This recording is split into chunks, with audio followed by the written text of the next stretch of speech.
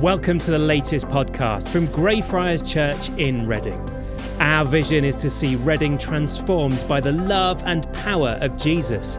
You can find out more on our website, greyfriars.org.uk. Enjoy. Shall we begin with a prayer?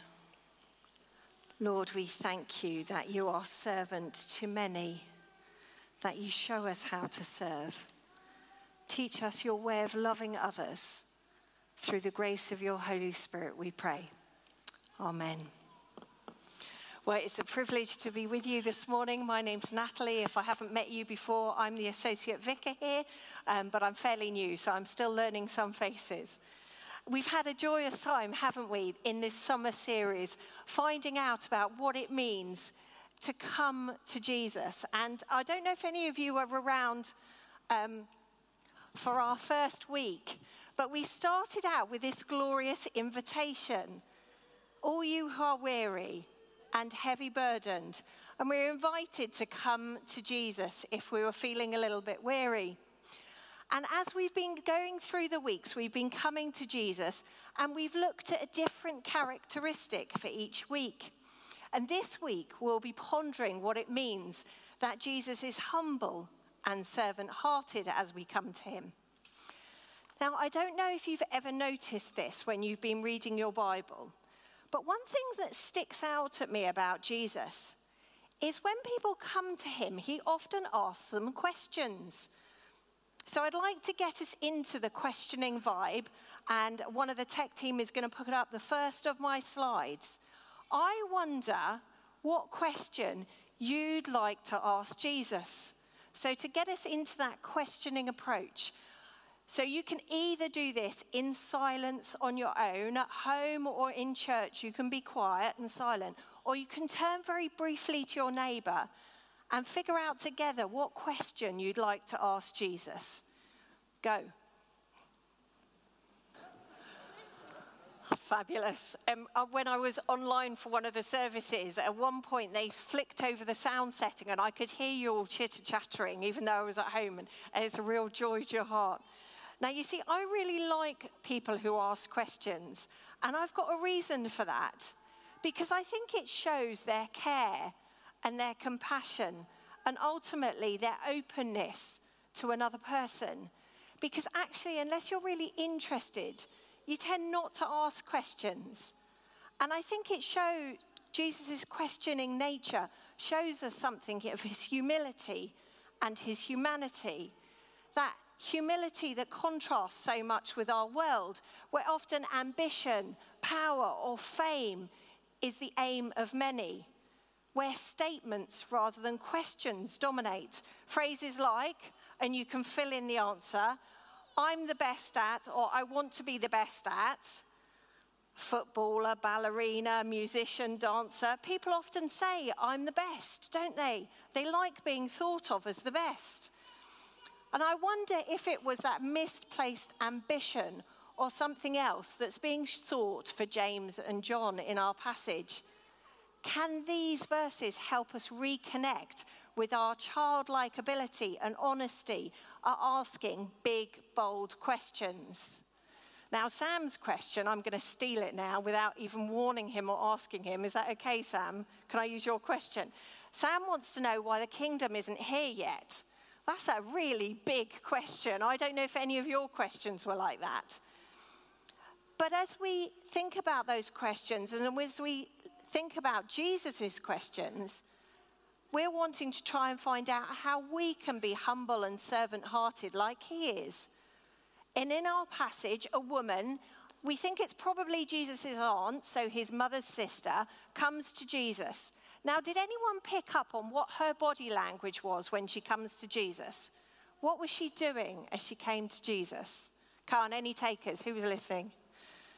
What was she doing as she came to Jesus? Oh, there we go. Kathy, what was she doing? Shout really loud. She was kneeling down, absolutely. She's on her knees. And Jesus' reply to this woman on her knees to her question is, what do you want? Jesus' question back to her is, what do you want? Now, she's got a pretty bold ask, hasn't she? Because she says, when you come into your kingdom, can my sons, James and John, one sit at your right hand and one sit at your left? Now, I've picked up a picture that maybe imagines what she was thinking of. So there's James and John sat either side in the throne room of heaven. What do we reckon? And actually in Mark 10, a similar story is told. And James and John at this point ask the question themselves. They say, can we sit one either side of you?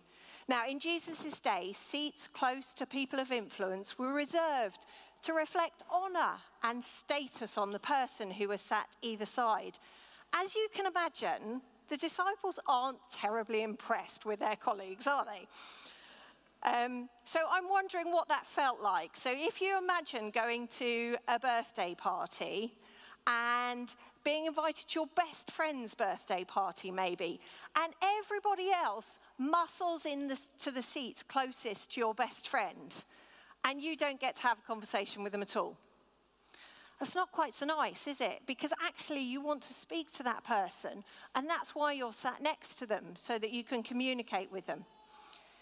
Now, in both Mark and Matthew's depiction of these events, Jesus is reported as replying with both a statement and a question.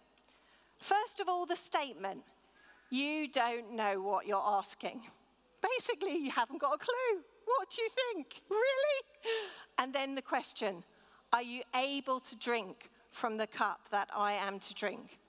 You see, Jesus' reply and follow-on question is aimed, even though the question comes from the mother, right back at James and John.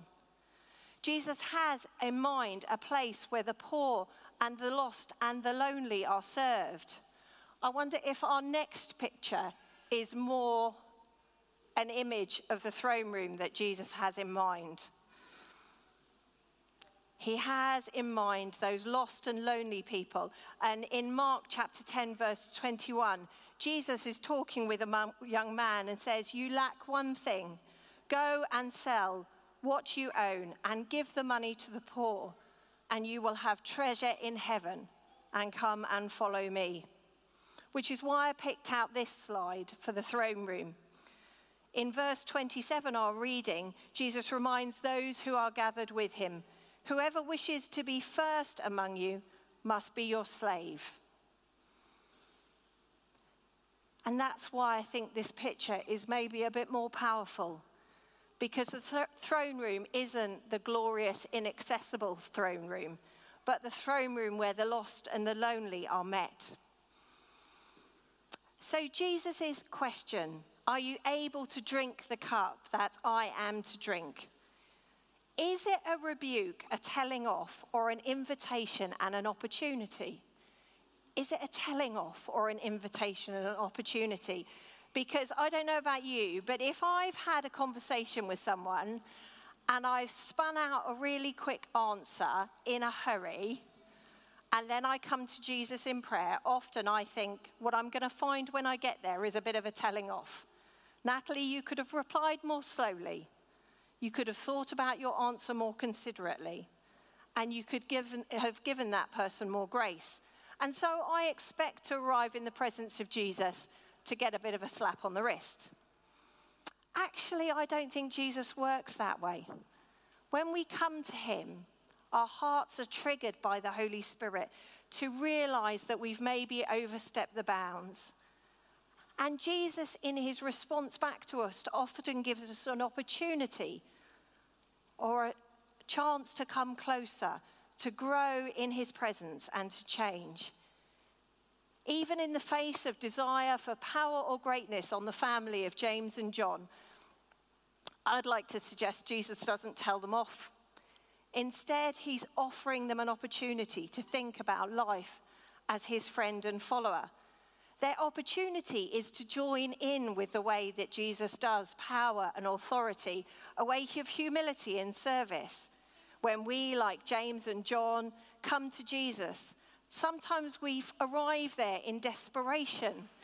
Maybe we feel a bit like the aunt. We arrive on our knees, literally waiting to be in the presence of Jesus. We might come to him because we're at the end of our energy. We might come to him because we've got huge questions that we want answered. We might come to him because we're desperate to know and understand something, to see change, or to find hope. Our passage emphasizes the importance of coming, not the state we are when we arrive with our questions. The importance of picking up the opportunity that Jesus offers. And in coming close, we get a chance to do things in a different way. So what is this cup of opportunity that James and John are offered? Let's have a look. There we go. There's a cup of opportunity. Matthew uses a cup as a symbol that he's picked up from the Old Testament, where it's a reminder that we join in with God's future and destiny, that we join in with God's big plan of what he's got in mind. So in asking if James and John will take up Jesus' cup, he's asking if they're willing to join in with his big destiny plan. Let's have our next slide. Thank you so much. In Jesus' case, God's big plan for him was that he would go to the cross and die. The ultimate act of humility and service, but then he rises to life again. So why does he need to rise? He rises so that we can be free to know the fullness and abundance of God's love for each one of us. And James and John, like Jesus, make a choice to follow God's big plan. And in their course of their life, they get to see the joy of miracles. But they also get to see a little bit of suffering. But they choose to take up the opportunity. They choose to look closely at Jesus and to follow him in serving others. Now, I've got a few ideas about what coming close to people looks like, and also what coming close to people helps us to think about coming close to Jesus. And my two examples are one of voice and one of body language. Now, I don't know about you, but when you get close to someone, really close, you can see the colour of their hair, maybe the colour of their eyes that you might not notice from a distance. So if I look at Julian at the moment, I can't tell what colour his eyes are, but if I got a bit closer, I'd be able to see what colour his eyes are. And as I get close to somebody and my friendship grows with them, I learn what their characteristics are, what things they laugh at, what things they love doing. And they get to see what I'm like. They get to know my personality and I see theirs. Now, a few years ago, I spent a little bit of time traveling around the world, which was fun. It was really good. When I got back, how many accents do you think I'd picked up along the way from people that I got close to? I spent quite a bit of time in Australia, and I picked up that classic lift at the end of the sentence, which makes absolutely everything sound like a question to an English person's ears.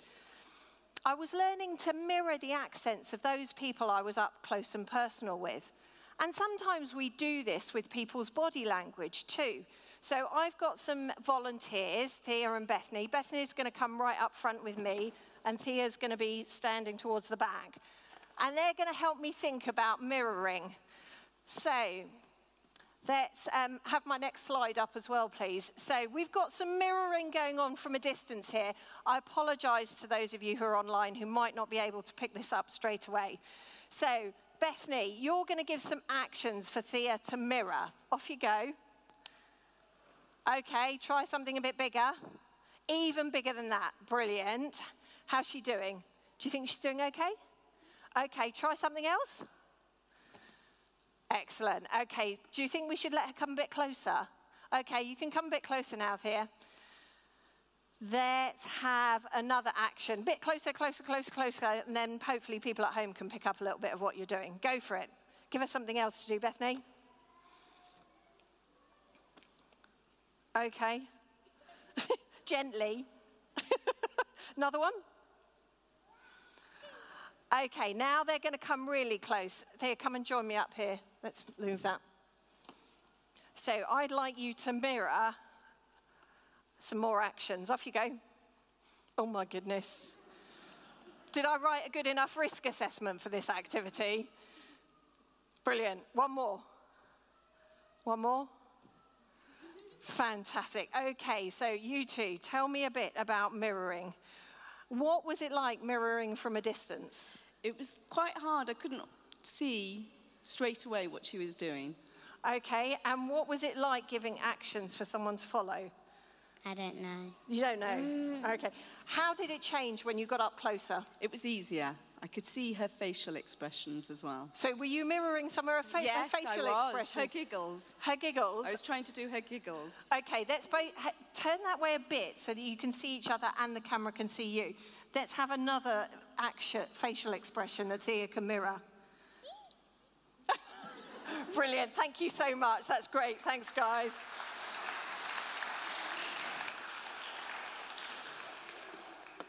Now, you see, I think this is what Jesus is doing by inviting people to come close. He's saying, come close. See how I am around people. See how I am servant-hearted. See how I'm humble. And follow my way of being.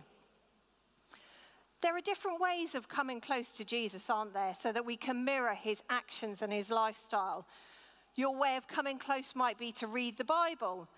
Now, you might try the big picture, and it's a big story to get hold of, isn't it? So some people do that by following the Bible in 1 year. Some people spend a week reading one verse of Scripture, and that's how they get deep in and close to how Jesus behaved. Some people come close to Jesus by praying, some through worship and singing of their love for God. And singing of all the wonderful things that he does in the world. Yet I wonder how we come close to Jesus' servant-hearted nature. How easy is it to mirror his humility and servant-hearted way of being? In verse 25, Jesus explains how we shouldn't do it. You know that the rulers of the Gentiles lord it over them, and their great ones are tyrants over them. It will not be so amongst you. And then he goes on to explain how they should do it. Whoever wishes to be great amongst you must be your servant, and whoever wishes to be first amongst you must be your slave. Just as the Son of Man came not to be served, but to serve, and give his life as a ransom for many. This is the way of a servant-hearted follower of Jesus. Our servant-heartedness is often revealed in how we love and serve others. Now, Mother Teresa once told a story of how one of her sisters had spent an entire day bathing the wounds of a dying beggar.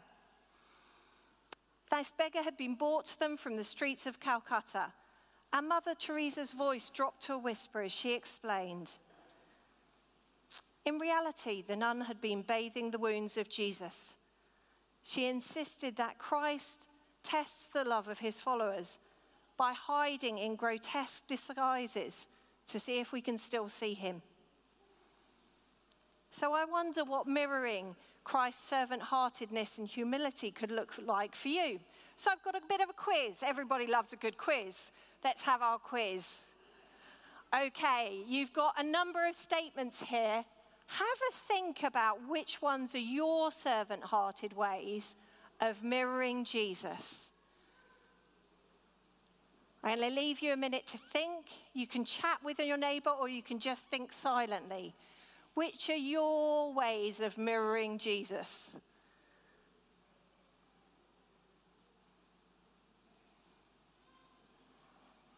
And for adults only, on that second one where it says, I use the things I'm good at to help serve my family, friends and church, adults only, you can add strangers on there as well. But children can't. Sorry about that.